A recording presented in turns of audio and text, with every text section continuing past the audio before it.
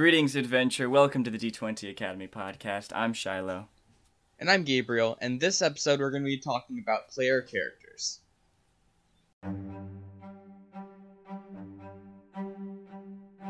Hey guys, welcome to episode 45. This one's going to be all about player characters. We're going to be talking about a lot here.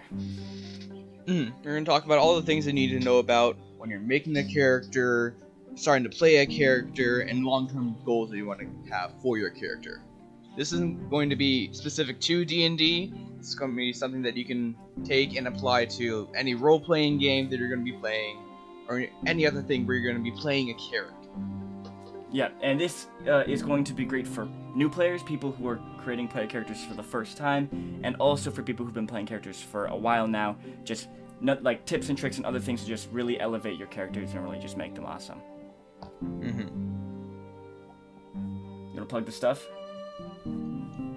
Yeah, so as always, we have our Instagram at D20_Academy. We also have a Discord where you can ask us questions and we notify you when we release our episodes there. If you want to get in on our Discord, you can just message us on Instagram or find it on our Anchor page. Yeah, sounds good. Alright, without any further ado, let's get into the episode.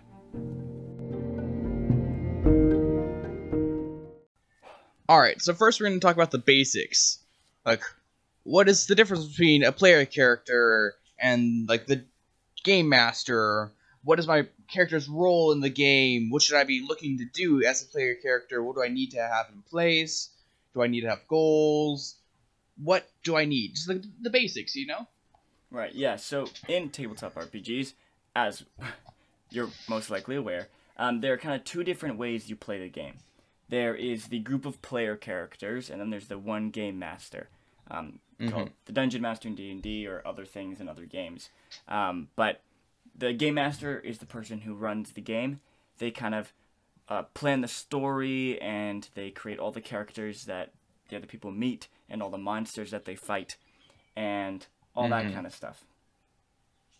I think it's kind of, like, funny, like, the names that some role-playing games come up with, like, for their game masters. You know, some don't want to, like, just leave it as game master because, oh, that's basic, and they can't take dungeon master because that's copyrighted. Right. So we found one time that was called Ghost Master. It's for Ghostbusters role-playing game. And so now Shiloh is from an example in the role-playing book. Ghostmaster Juan is now Shiloh's name in my phone. So there's an old role-playing game. I say old. It came out in like the 90s. Ghostbusters RPG that we found. We didn't really look at it too deeply, so we don't really know the mechanics or anything. It was very funny though. but the GM it's called the GM because it's Ghostmaster instead of Game Master. And then at the beginning of the book, they have an example of play. And so they're like... in the example, the person who's the Ghostmaster's name is Juan. And so it's like, Ghostmaster Juan says this, and then player character, whatever, says... James or whatever says this. So now he calls me Ghostmaster Juan. So, thanks. And then I think in, like, Call of Cthulhu, they're called, like, the Keeper of Secrets or something. And then in another, like, teeny bopper game, they're called the Master of Ceremonies, like the MC. So some people... Wait, what is it called in Dusk City? The Judge or something? The Judge, yeah. Yeah. But basically, the role of the game master is to Yes. facilitate the players and facilitate the story of the game and run it. Yes. And the players, obviously, play in it, play characters, and make their choices and do actions. Right, so the difference is that they play a single character. They make all the decisions and all the actions of that single character. So they are in complete control of that one character. The other people at the table are all also in control of one character of their own. And then the game master is, first of all, doesn't control any of their player characters. That's important. GMs, remember that. And also, they control all the characters that the player characters meet. So any character in the game controlled by the GM is called an NPC, a non-player character. That makes sense. Yeah. Yes. And you know, they facilitate the story, the rules, all that kind of stuff. I think what's really cool about this podcast is that both of us have had lots of experience on both ends. So I have had a lot of experience as a GM, and Gabe has have a lot of experience as a PC. So I think that's cool. So I'm going to try and keep Shiloh's rants to a minimum here and let me actually talk for once in one of these episodes. So, to start with that, the role of the player characters. Now, this is just going to be like a basic thing here, but it's important to keep in mind because a lot of people lose sight of this. The role of a player character in a game where it's not just the game master and just one player character, where it's just the two of them making a story together. The role of the player characters depends based on like the personality and characters that your friends in the party are running. So a role of the player character can be like sometimes this isn't just like mechanical things, like it can be like, oh, like perhaps my role in the party is to be like a reasonable voice, or perhaps like I'm the person who help like keeps the story going on the player character side, or perhaps I'm one who looks for interesting things to do in the story. You can like find interesting roles for your player character to fill outside of like mechanical roles, like, oh, I'm the tank, I'm the healer, I'm the DPS, right. I'm a flanker, whatever. You can have roles inside of your party like in a meta way, where you're like, I keep the party together, I keep the story going, I provide reason, or I provide intrigue, whatever that. You can have a unique role in facilitating the overall story and progress of the plot and of the campaign. Right. Yeah. I think a good way to look at it is like the player characters are the heroes. They're the main characters of the story. So the campaign, the adventure, whatever you guys are doing, follows them and their adventures, and is impacted by their choices and their actions and all that kind of stuff.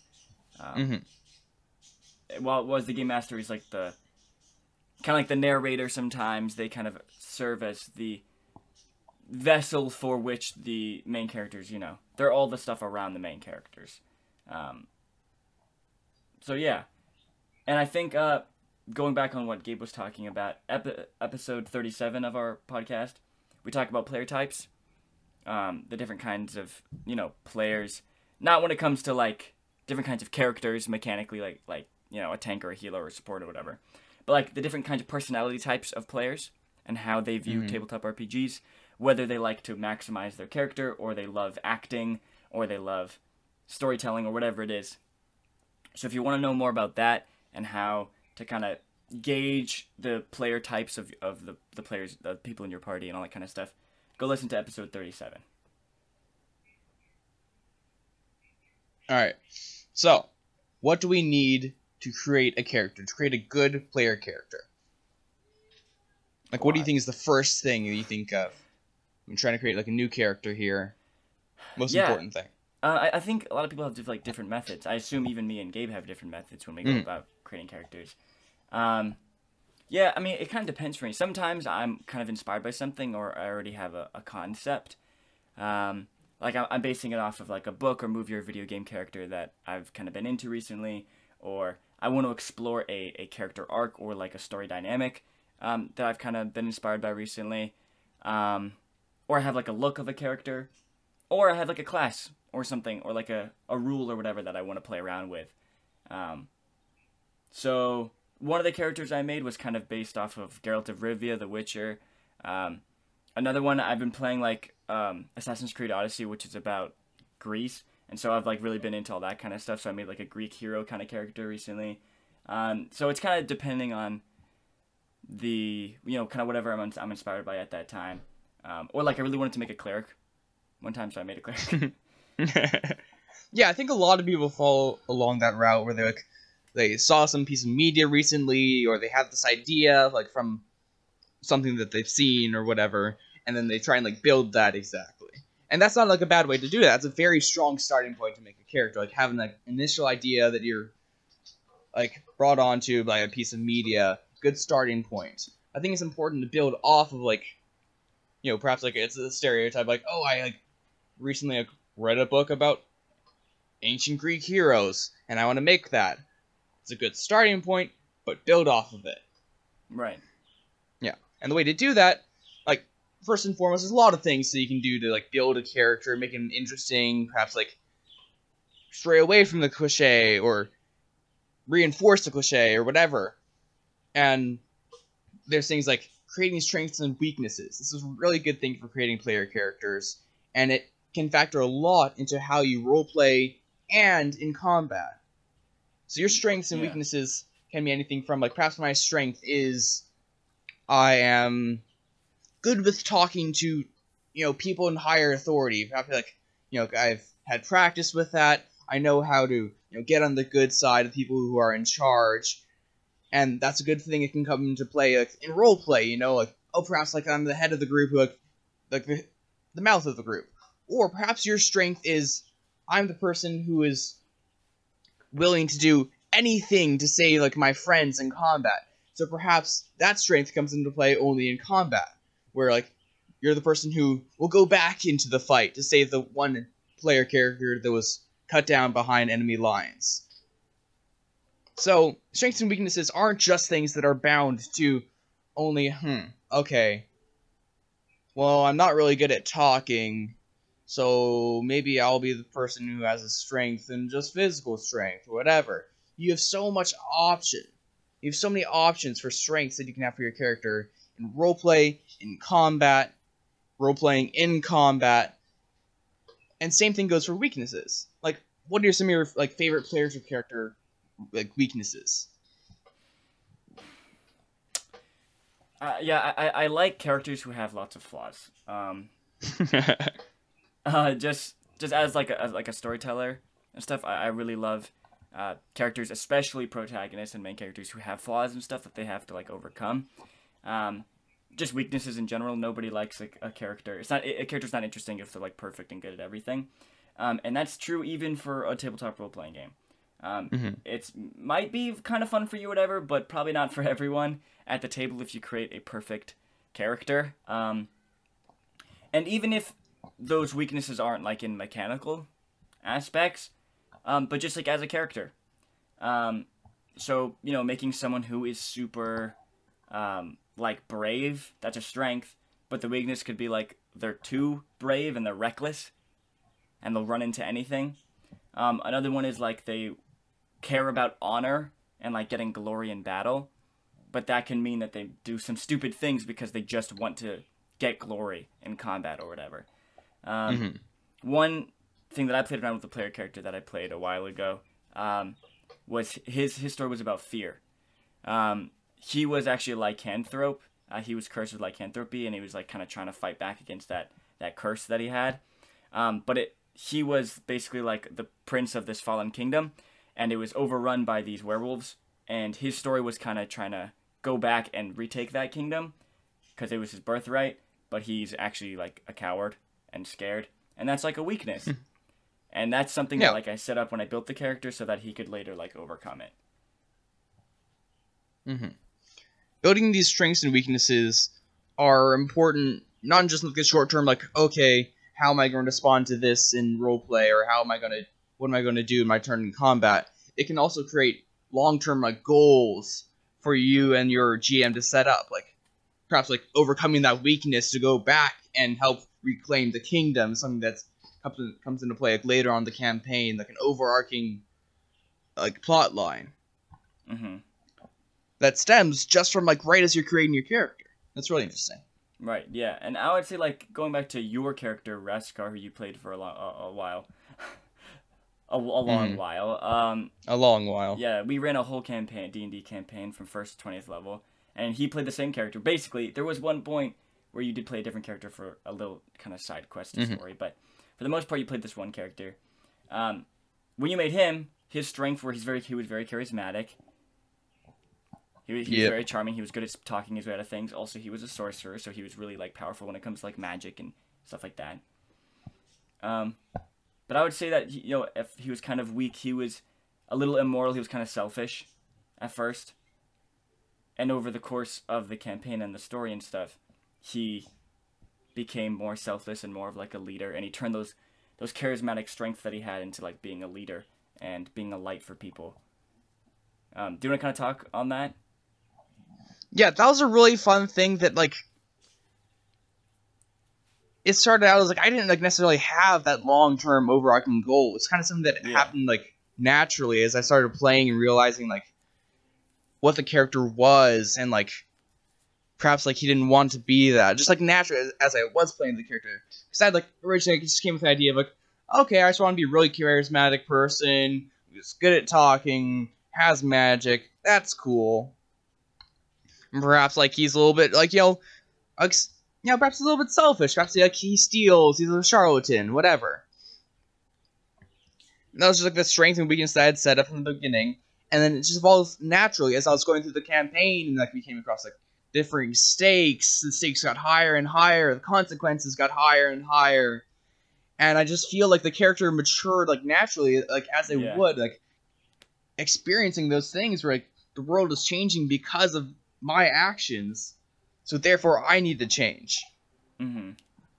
Yeah, for sure. It was really cool. It's a very slow drip. Obviously, the campaign took place over 2.5 years, so it was like slowly progressing. But yeah, it was kind of like natural. And one thing to think about if you're a GM listening to this, or even if you're just a player who's creating a character, when it comes to kind of this character arc thing, I think it's important to, when you build your character, to kind of have a concept of a character arc. To kind of have an idea of, okay, here's my character now, but here's like where they might be at the end of the story. Here's how they grow and overcome these things. Whenever I build character, if I'm running a game and we're starting a campaign and I build characters with my players, definitely for new players, I always encourage people to create as much flaws as possible. In D&D, on the character sheet, there's these 3 different boxes: ideals, bonds, flaws, and personality traits or something. And so I was like, I want to see that flaws box overflowing. I want your character to I want you to keep thinking and thinking and thinking and create your character flaws. But that's because I think it's important. Definitely, like, at first level in D&D or whatever game you're playing, if you have a leveling system, or, when your character starts off inexperienced, they should have a lot of flaws and things that they should, they shouldn't be great and perfect and amazing. They should have their strengths, of course, but they also need their flaws and the things that they're not too good at, their weaknesses. And I think it's important to kind of plan those out, and then also kind of have a bare bone concept of kind of where your character could go and what kind of story arc they could have. The characters that I've made like after that first character of Rastakar, I've had like some sort of idea. Like for our Star Wars campaign, I started off, didn't really know exactly, but by like the 3rd session or so, I kind of had like an idea of how I wanted my character's like storyline to go, and like where I thought he'll end up. And we'll see if we get there or not, but I have like some sort of idea. Right. Can you talk about it in more detail? Can I give as an example? Yeah. So my character in our Star Wars campaign, she started how long ago now? I think almost a year ago.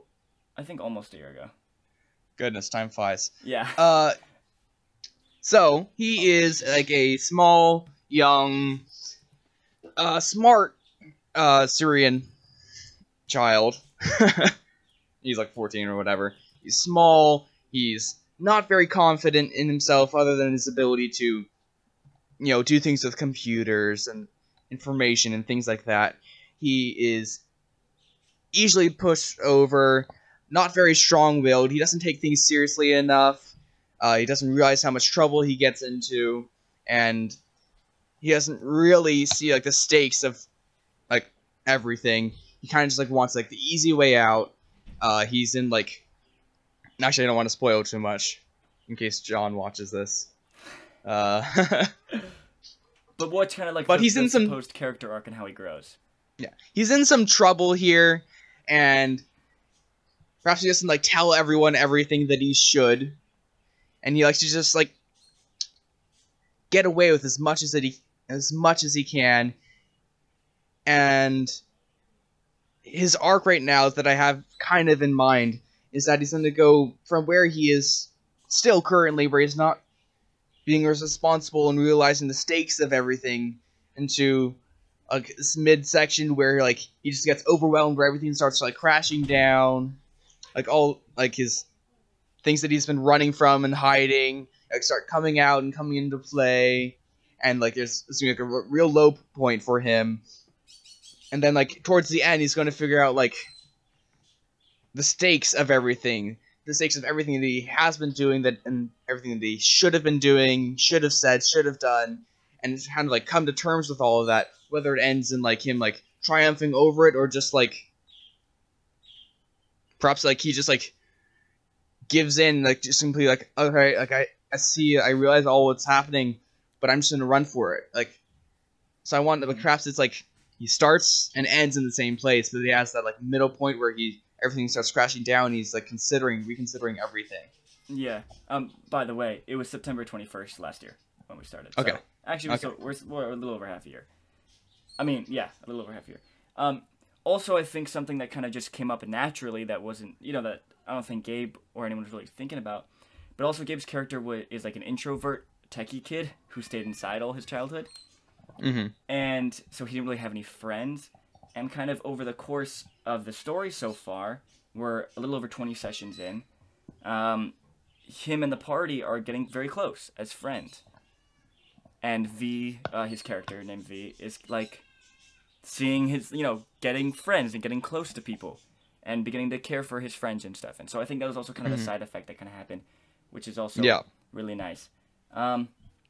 Okay, so this is a kind of a crazy thing. I know if you're listening to this, it might be a little daunting and kind of confusing. It's a little hard to articulate because it's not like you want to like force anything. Mm-hmm. We're just saying like, oh, it just kind of like happens naturally. But like, how does that like happen? Like, it is a little it is a little confusing and a little hard to do.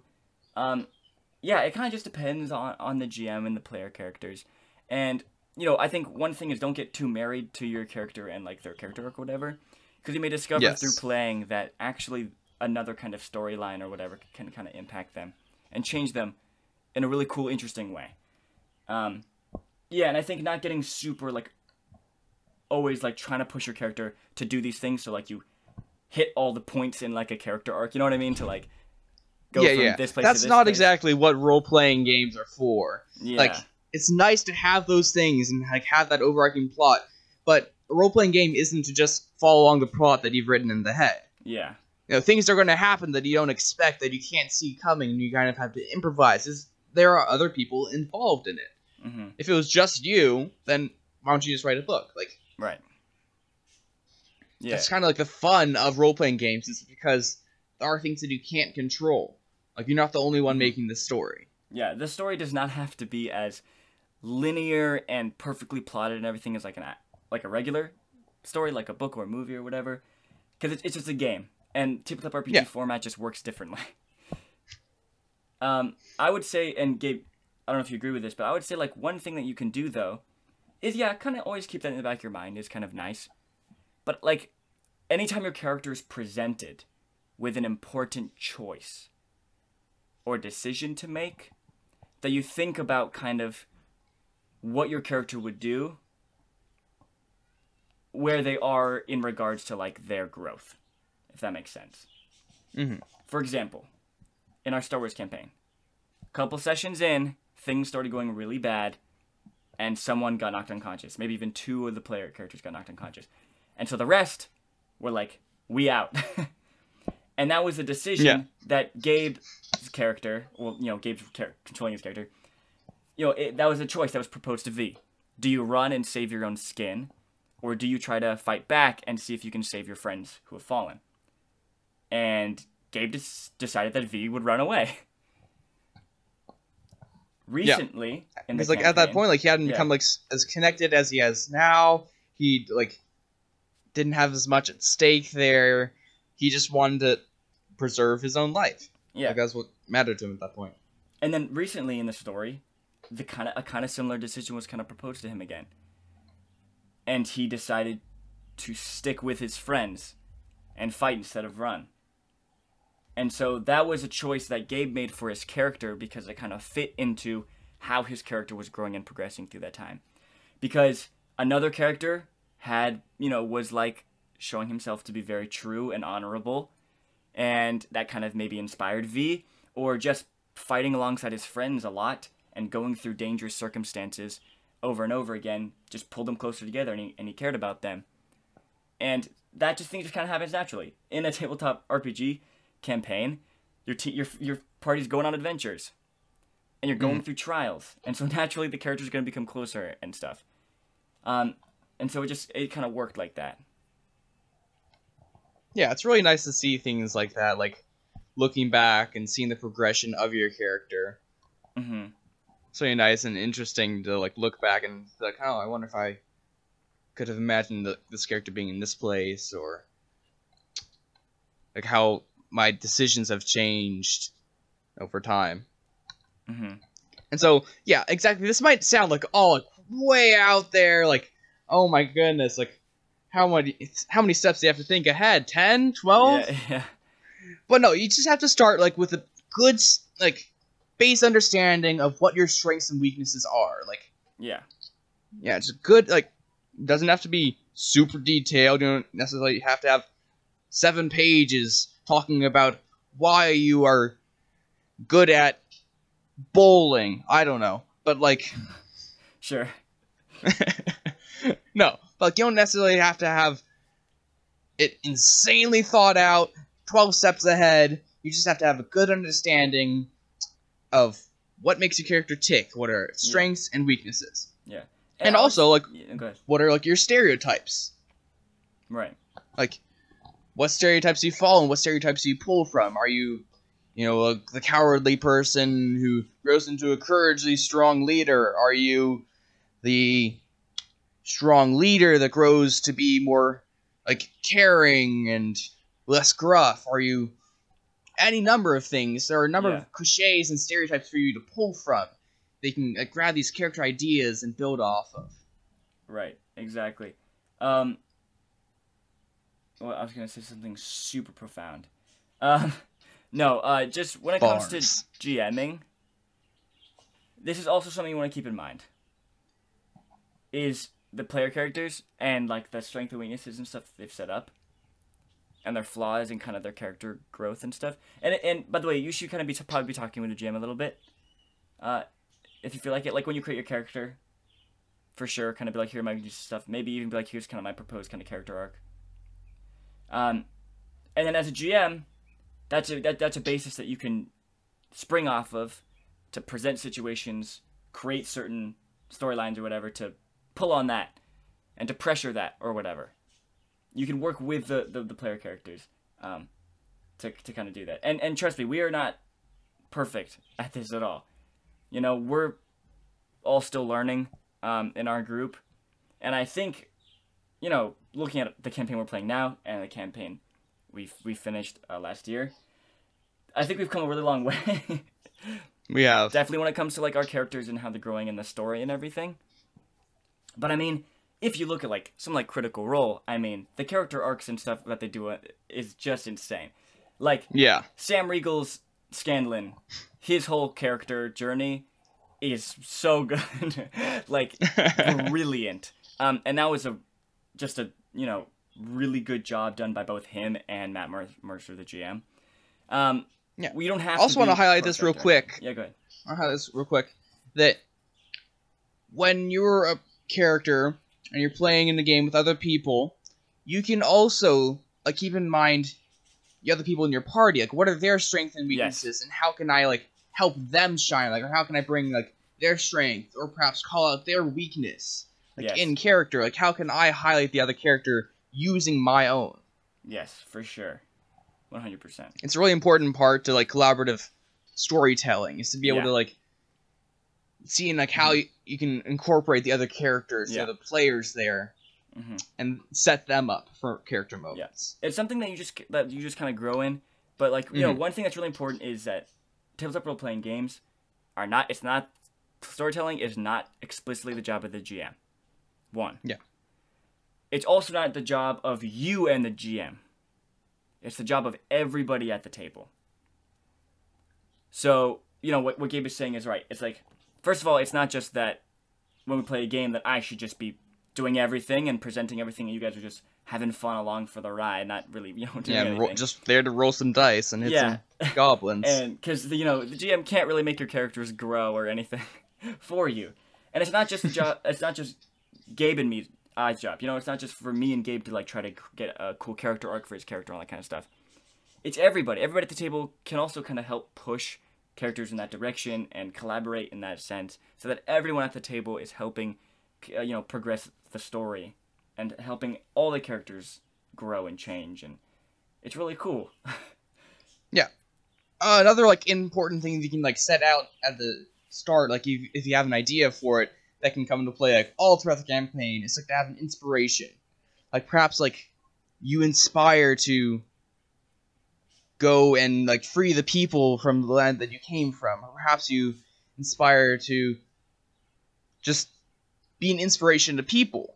You can have like these like goals that your character goals the character has that like perhaps they're just something that's like completely out there and you're not gonna like necessarily pursue it immediately. Perhaps it's just gonna be something that's brewing in the background. Perhaps it's something that you are explicitly pursuing in the story, but to have like a nice inspiration is a good character idea. Yes, that actually ties into one of the most important things in character creation, which is motivation. It's kind of a meme, kind of a joke that like actors are like, oh, so like my motivation. What's my motivation? When I'm playing in a character, in a show or whatever, like what's my motivation in every scene? And it's kind of like a joke, but it is true also. It's very important when you're playing a character, whether you're acting or you're, running a character in a campaign, you are thinking about your character's motivation. Now, here's the thing. Motivation is kind of a tricky thing. Because for one, you can do like a really obvious goal. A very obvious, attainable, explicit goal. Like, I want to save my family from the bad guy. I want to find the treasure hoard. Whatever, you know what I mean? Like, you can have like a very personal character goal. Like quest, I would say. That is a motivation, yes. And I would say that is a little dangerous. The thing about personal character goals is if you're going to do one of those, which is fine, that's cool, you have to make it important enough for your character, but not as important that your character would obviously just be doing that the whole time. Because the GM has all these adventures and stories that they're planning for the party to go on. And so, if that makes sense, Gabe, you know what I'm talking about, right? You can't just be like, if the only thing that your character cares about is their own personal goal, then it kind of like undermines the party, Yes. If they only care about their own personal goal, then they aren't going to go along with the party. They aren't going to follow the plot hooks that the DM puts out, Yeah. It's like, if you're like... important to not, like, only care about your personal goal or... Right. If your, like, personal backstory quest is like, my family was taken by this evil warlord or whatever, your character would probably just be going for that and trying to go free their family. And it makes no sense for them to meet the other characters in the tavern and then get given, like, a quest that has nothing to do pertaining to that, because that's what the DM planned, and that's how they wanted to start the campaign, or whatever. Yeah. And for some reason your character does that, and it feels weird because your character wants to obviously go free their family. So you can have that kind of personal quest or whatever, but it has to be something, like, for example, the character I made about wanting to, like, retake his kingdom, he's a coward. And it's not like there's a ton of time pressure on that either. So it works because he can go on these other adventures with the party and grow as a character and become stronger and become braver. And then when he's ready, or when the GM wants to tie it in, he can go back, and with his newfound friends and with his newfound bravery and strength, he can retake the kingdom. So that's like a personal quest, but it's not super pressing or super crazy that's obviously the thing that they would be doing right now. Because you want to make sure that you can play along and go on the adventures the GM has planned. Also, you might want to keep in mind your character, like, motivations and, like, small things. This is going to come into play later. I'll talk about it more in role-playing. But, like, perhaps, like, things like, how does my character, like, in social situations, like, what motivates them, like, to talk? Just, like, are they someone who's motivated to, like, get out there and go and explore? Are they motivated to just, like, do their own thing? Just, like, think about, like, how you can, like, incorporate larger and smaller motivations into your character, like, not just one overarching goal. Yeah, because you can have, like, your character can have, like, a very, personal quest, a physical personal quest or whatever. But motivation, I feel like that doesn't really count as a motivation. I think a motivation is more like, read the reason why. Yeah. Let's like a great question to ask yourself. A very important question when you create your character is what do they want? That's just a super important question. So if you're a character who has built in a little personal quest, it would be, to retake my kingdom, my birthright. That's something they want.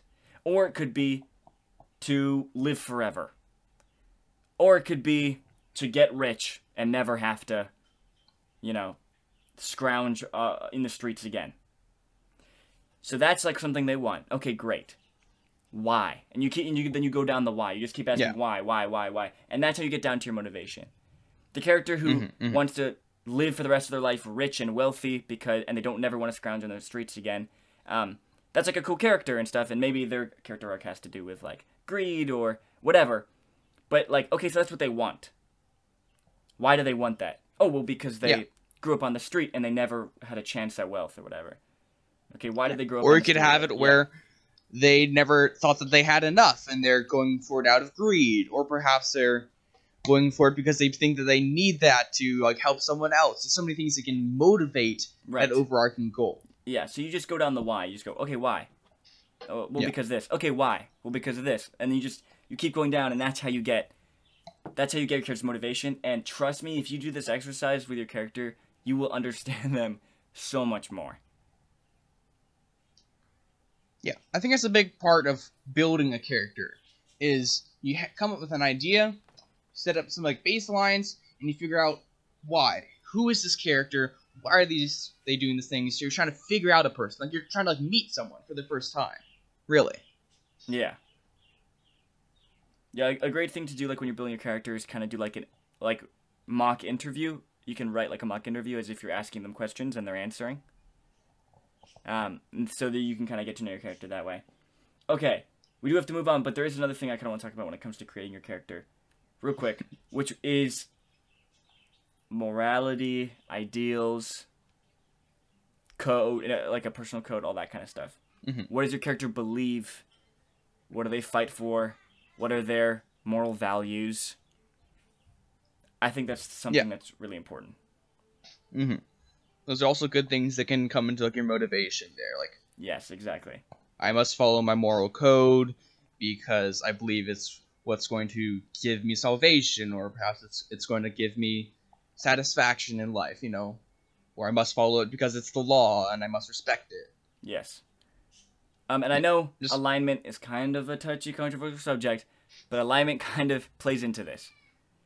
Your ideals and kind of your beliefs. Like, for example, if you take, like, your classic stereotypical paladin, they've taken an oath. They live by this oath. Let's just say, in a stereotypical paladin, they're like, protect the ones who can't protect themselves, make people happy, do the right thing, follow the law, all that kind of stuff.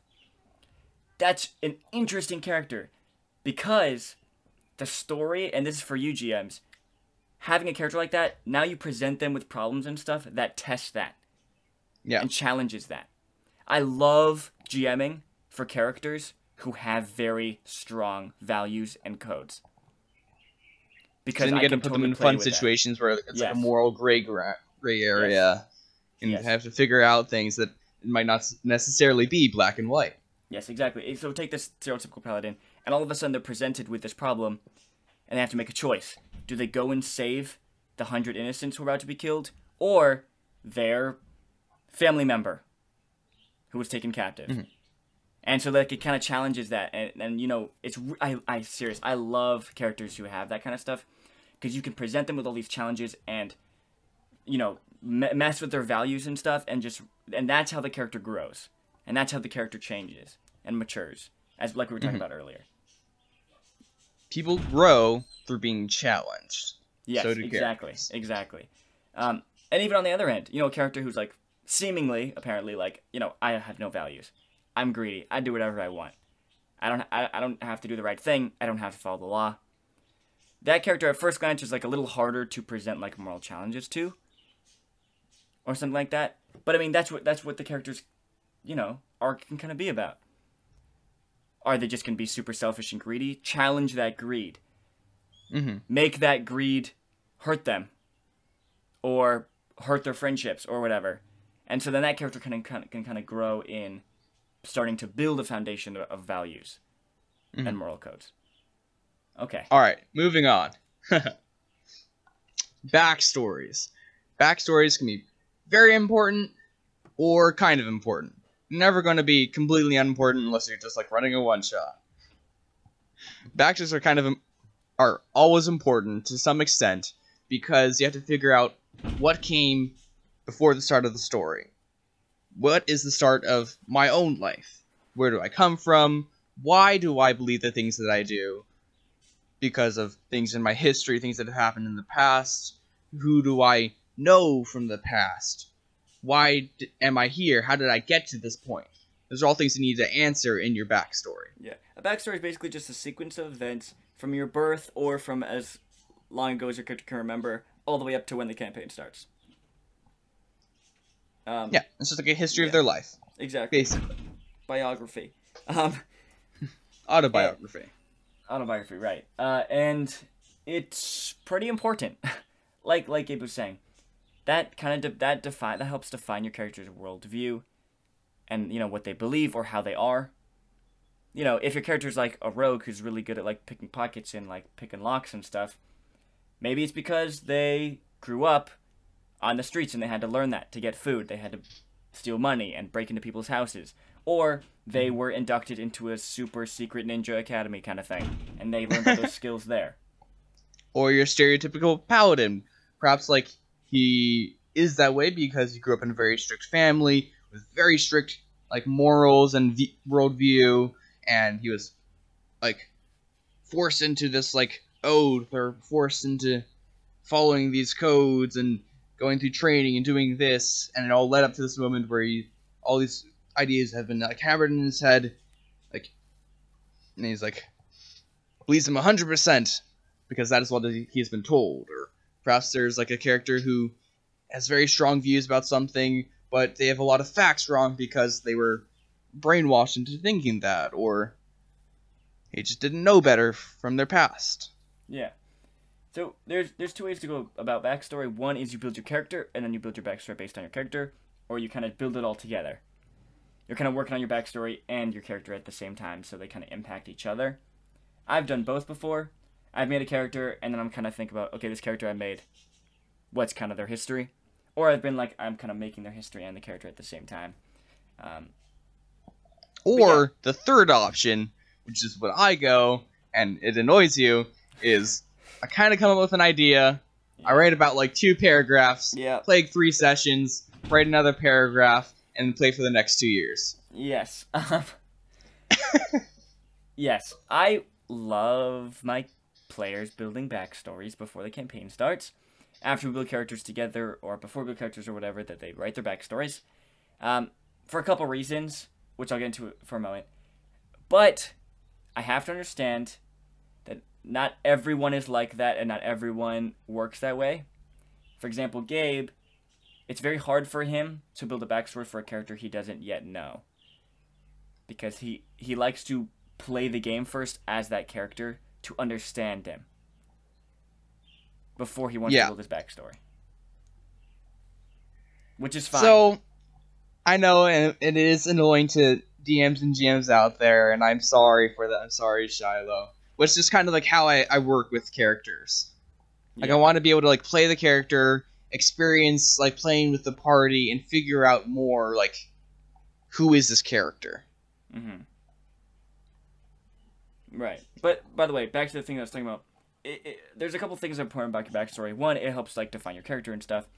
But another one is that there's all these characters and stuff in your backstory, and all these moments and items or whatever in your backstory that the GM can pull on and include in the campaign. Mm-hmm. Because unless like you lived in the middle of nowhere and never talked to anyone before, there are going to be people in your history that you've like had relationships with. Your family members, your mentors, maybe your love interest. Maybe certain events happened that can come back later. Maybe you have an arch rival. Maybe you did something reprehensible, and then later in the campaign, the GM will bring that back to bite you in the butt. And here's the thing. The more stuff you include in your backstory, and the more detailed you make it, the more your GM will incorporate it into the story. That's just the truth. One of the people in our group, he wrote he wrote his character's backstory for the campaign we're playing now. And I've pulled on a ton from that, because he made it pretty detailed. and there's a lot of cool stuff in there, characters and other things that he put in there that I'm pulling from and putting into the campaign. And so his character is getting a little bit of a spotlight every once in a while because it's kind of focusing on his kind of story and his backstory. So there is a bit of a motivation to want to, make a cool backstory and make it interesting and include all that kind of stuff in there so that the GM can pull on that later on for your own thing. Another example is that our last campaign when you played Rastakar, our D&D campaign, one of Gabe's things was he had celestial blood. He was a half celestial, but he didn't know who his celestial parent was. He grew up with just an elven mom, but he never knew who his dad was. Yeah, so we went to Judge Judy, and we actually figured it out later. And he just put that in his backstory, and he just kind of left that for me to later on pick up. And so later on in the campaign, I decided who his father was, who his celestial father was, and that became like a big plot line. And then that character, his father, stayed in the campaign all the way till the very end. Because good supportive dad. Yeah, because he was not a super supportive dad, but he ditched his kid one. But that's just because Gabe put that stuff in his backstory. I was like, this is cool. I want to pull on that and put it into the campaign. And so his character got some times to shine and got a little focus every once in a while, because of his backstory, which is cool. Yeah, it was cool. Okay. Role-playing. Role-playing, for us, comes into play a lot. Might differ depending on your campaign, who you're playing with. But role-playing is where you get to show off who your character is. You gotta figure out, alright, how do they respond to social situations? How do they think? How do they talk? How do they act? And there are a lot of ways you can go about role-playing, and a lot of it stems from things you're setting up when you're creating your character. Like, what are my ideals? What motivates me? What are my weaknesses? What, stereotype am I following? Or what stereotype am I breaking? Yeah. All things you want to keep in your mind when you are role-playing. And a good way of doing that is, once you've, written out your backstory, and you know your history. And so, a good way of thinking, I would do this, with my characters, I would just, in my own time, just randomly come up with random situations, how would Rastakar respond in this conversation? Or in this situation? Just, hypotheticals that they might have come across, or perhaps they've already come across in their history, and then you can use those ideas in role-playing with the other characters. I think, in the past, my character would have responded in this way, perhaps he's going to respond in the same way now, or perhaps, something has happened in the story that caused me to change that. We also want to figure out, who my character is, and, what do they want to do? What do they want in every situation? Yeah. You want to understand them. You want to understand how they think and how they act and stuff, and you'll be able to play them right and convincingly. But it's hard. It's hard to play a character who's not yourself and to make choices and say things of a character that maybe you don't fully understand. But one thing that's cool that we both encourage is in the first few sessions, just experiment a little bit with your character. Yeah. Play around and see what you like, see what you don't like, and I think, honestly, you can do the longest backstory. You can go as detailed as you want on your personality and your bonds and your flaws and all that kind of crap. But it means nothing until you start playing as your character.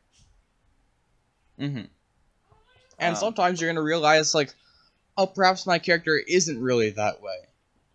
Yeah. That I thought he was going to be. That's happened to me. I built it happens a character all the time. It's okay. Yeah. It's something that's going to come across, it's going to come naturally. As you're role-playing, you're just going to be, naturally pulled in a direction with your character.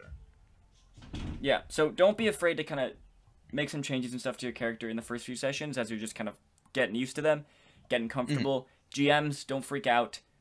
Let players... Maybe they're a little bit inconsistent or whatever in the beginning, but that's just because they want to kind of figure out their characters and stuff like that.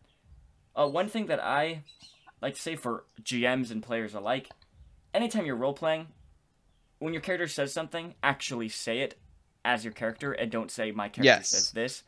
And if you want, and I highly encourage this, give your character a voice. It doesn't have to be crazy. It can just be a little bit different from yours, but whether it's an accent or you change your pitch or your sentence structure or whatever it is, giving them a unique voice is huge in making you a better role player. Like, it's insane. It helps you in so many ways because it's like a sign like, okay, I'm speaking as my character now. Yes. Which is a good sign for both like the other people that you're playing with and for yourself. It can be like, okay, like for the other players, like, oh, he's speaking in character right now. This is what his character's saying. And for yourself, it's a good reminder, like, okay, I am not me speaking right now. Like, I'm playing a character. What do they say? Yeah. And a character's voice has so many things about them. If it's like low and gruff, like that gives off a different vibe than someone who has high and squeaky voice. And if they have an accent, it can kind of help where they're from or make them a little more comedic or whatever. But even GMs. Every time I do an NPC, I always do a different voice or whatever because I want the players to feel immersed, and it helps me get into the headspace as that character. And also, it can be confusing if there's multiple NPCs in a scene, and so I can just switch between the voices, and so it doesn't get too confusing. It still does sometimes, but yeah. But voices it is really good to help differentiate. Yeah, I think voices are pretty important. And back on that thing, it's just better to also just say your character, say what your character's saying instead of saying my character says this. Like, okay, my character tells them what he just heard. Literally in the game, as your character, tell the other players what your character heard in your character voice. Because then that sparks a conversation that can spark other players to start speaking their character voices and have more of a natural thing than just like, let's go, let's move the story along. You know what I mean? It can add to your character and add to character moments and all that kind of stuff.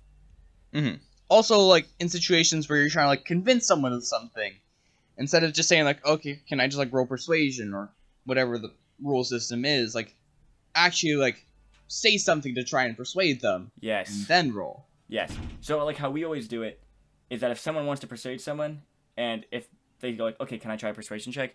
I'm always like, how do you persuade them? Before you roll, make your roll, like, how do you actually persuade them? Or how do you intimidate them, or whatever. And so then it forces the players to be creative and actually, like, think of stuff and speak in their character voice and, you know, do a thing. Instead of just being like, I'm going to intimidate him. Okay, roll an intimidation check. Okay, good. You intimidate him successfully. Like, okay, but how? How do they intimidate them? So if you're a GM listening to this, that's something you can do. For sure. Okay, pardon. Is there also, I just want to tag one thing here at the end of voices. Like, it's okay to experiment with your character's voice. Like, take some time during the sessions as you're talking, figure out what works for you, what works for your character, your idea, and also something that you can sustain. Like, don't do a voice that you can't consistently do. Yeah. Yes. No, seriously, if you're a little rough on an accent or whatever, just don't do it. Please. For the sake of everyone at the table. Also, this just happens, and it's fine if this comes up. I just wanted to mention this real quick. A lot of the times, if someone has a very clear character voice and accent, some people will just unconsciously start to copy it. It just happens. Yeah. It's weird. When I used to play with my little brothers when I first started getting into D&D, I had this character who spoke in a French accent, an NPC. And then, so my little brothers... their characters would just start speaking in a French accent all of a sudden. Just because they're just unconsciously, they've been hearing it, so they start speaking it. It's just a thing that happens, and it's funny, and just be forgiving. It's happened a lot in our campaigns, too. It's been funny. Yeah. Okay. The party. Because we're talking about player characters. Wait. We missed one thing. Oh, what did we miss? Energy bouncing. Oh, right. So... I didn't know what to put in the podcast episode notes, but basically what this is referencing is in role playing, just the energy of the conversation bouncing between people, tension and things like that. So like when you're kind of nerding out real quick, but like if as a storyteller, if you're writing a scene like in a book or a screenplay or whatever, you have to be very mindful of the energy. Bouncing, I guess is what I'm calling it. That's not probably a great term for it, but like in the scene, in a dialogue between characters, and how the conversation is being energy passed around. Is passed between like the characters. Yeah. Yeah. And that's and as an actor as well, this is very important. It's much easier when you're acting in a scene to be feeding off of another person's energy. If they're all in their role and they're playing their character and they're like into the headspace, it helps you in your own acting a lot. Seriously, both of us are actors. We've both been in theater and stuff, and I've been in like some film things, and it helps so much when the person you're acting across from has lots of energy. The energy just increases in the whole scene, and the acting is just so much better when you have good scene partners. So the same is in role playing. Whether you're a GM or a player, you wanna keep your energy up. You wanna keep the conversation bouncing and stuff, because if everyone is kind of doing that, then everyone also starts to become better, and become their energy also goes up, and then the whole thing just gets better and it spirals and gets better and better. So yeah, that's just a thing. And it's really nice when it works out. All right. Now I can talk about the party. Yes. So there's a couple things to keep in mind that we've already talked about with creating your character and you're having your motivation, backstory, and how you want to role play. And you're also going to want to think this is going to be something that like is built throughout the campaign. Is like, where do you fit like in the party? Like, yeah. Like, how do you like? Are you like the energetic one? Are you like a person who gets them into trouble? Like, how do you fit into the party? How do you interact with the other characters in the party and like create like a balance between all of them? I think something to note here is that like there's a difference between like mechanical balance and like your place in the mechanical aspect of the party, and like personality wise, because like if you look at a Star Wars campaign, we have a big droid who's really good at breaking things. We have your character who's very good at techie things and mechanical things. We have the pilot. We have the bounty hunter. We have like mechanical roles in combat or in exploration or whatever. They all have their own skills and roles and talents in that sense. But we also have one who's kind of naive. We have one who's kind of grizzled. We have one who's more fun and charming. Like, they're all also filling different roles, personality-wise and stuff, in the group. And that's just as important. Yeah. Like, if you're, like, trying to figure out, like, oh, what is my goal, like, personality-wise, look at, like, sitcoms. Sitcoms work when they have, like, interesting personalities, and, like, everyone in the group, like, feeds together, and, like, they work together. The characters, like, are different. They have their own, like, spots and roles in the sitcom, in the group, like, their own function. Yeah. In conversations and in actions. Yeah. So, like, take, like, The Office, He's like, oh, like... Office is a great example. Okay, like... this character does this character does this character does this, and this is how they each are part of the puzzle. Yeah. And, like, you don't, like, if every character's the sarcastic one, then nobody's special. No, you know, you don't have any, like, variety or diversity or whatever. So, because, like, even in mechanical aspects, even if you have a very big party, you have a very big group, and so, like, there's not a lot of classes or whatever to choose from. So you have, like, a barbarian and a fighter, or you have, like, a wizard and a sorcerer, or whatever, who maybe are both filling very similar roles, like, mechanical-wise or whatever. They can still be very different characters, and fill different roles, as, like, the supportive one, or the charming one, or whatever. Mm-hmm. They can still be very different characters. Yeah, and this is something that, like, is probably going to change throughout the campaign, and probably change a lot in the first couple of sessions as you're trying to, meet the other characters in the party. Mm-hmm. Yeah, also, the another thing... is a pretty good example. Sorry? The sitcom is a really good example. I've never thought of that before. But yeah, that's a really good thing to look at. Also, when you are in a party, you have these other characters, you have your own, like, idea of your character and what you want to do, and perhaps, like, you have this great grand goal that you want to pursue.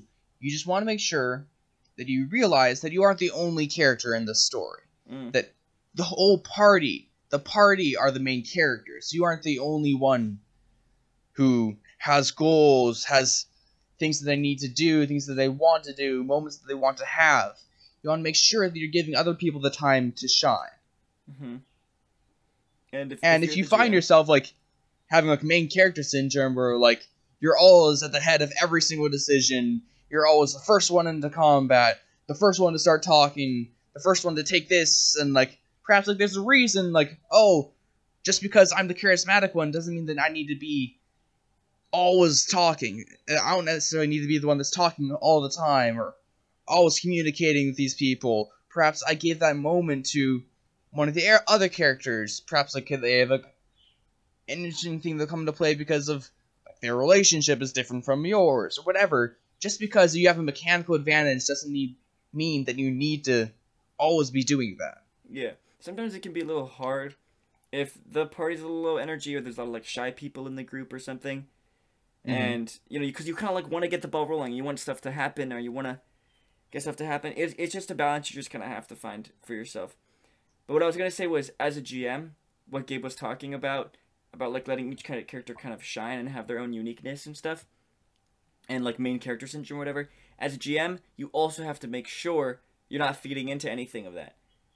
You're giving each character an equal kind of spotlight and stuff, and no certain character seems to be kind of becoming like the main character or anything like that. Yeah. All right. I just want to like tag on a bit here at the end. So we've talked about a lot of stuff here. There's a lot of things to go through. You want to just like make sure that you pick the important things for your character. Start with like an idea. Work off of that, build some strengths, weaknesses, motivations, a backstory that leads them up to the point of the start of the campaign. Just get some like base road work down. And that's the most important part. As long as you have some base ideas of who your character is, why they're there, what motivates them, you can build the rest as time goes. Yeah, that's good.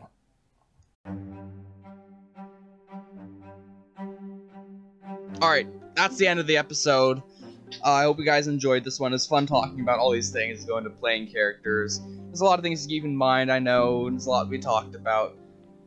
I hope you guys got something from this, whether you're just new to role-playing games or you've been playing them for years. Hope that there's something in there for everyone. Before we leave, I want to just plug our Instagram again, at D20_Academy. Our Discord is also available.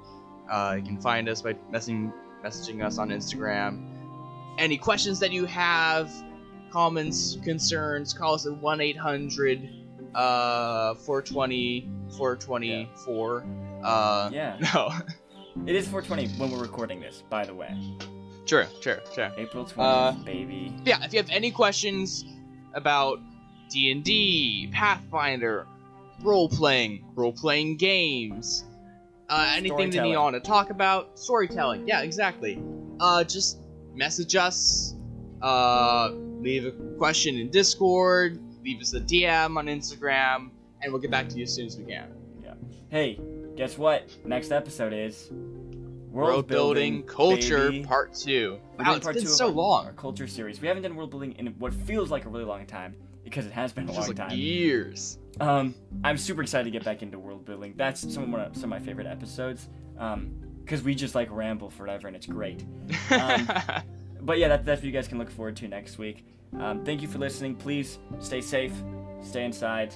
But yeah, go out and play some games. Go build some awesome player characters. Mm-hmm. You'll find me playing Valorant 24/7. Or play Valorant with Gabe. And, of course, don't play a mystic. Okay, thank you so much for listening.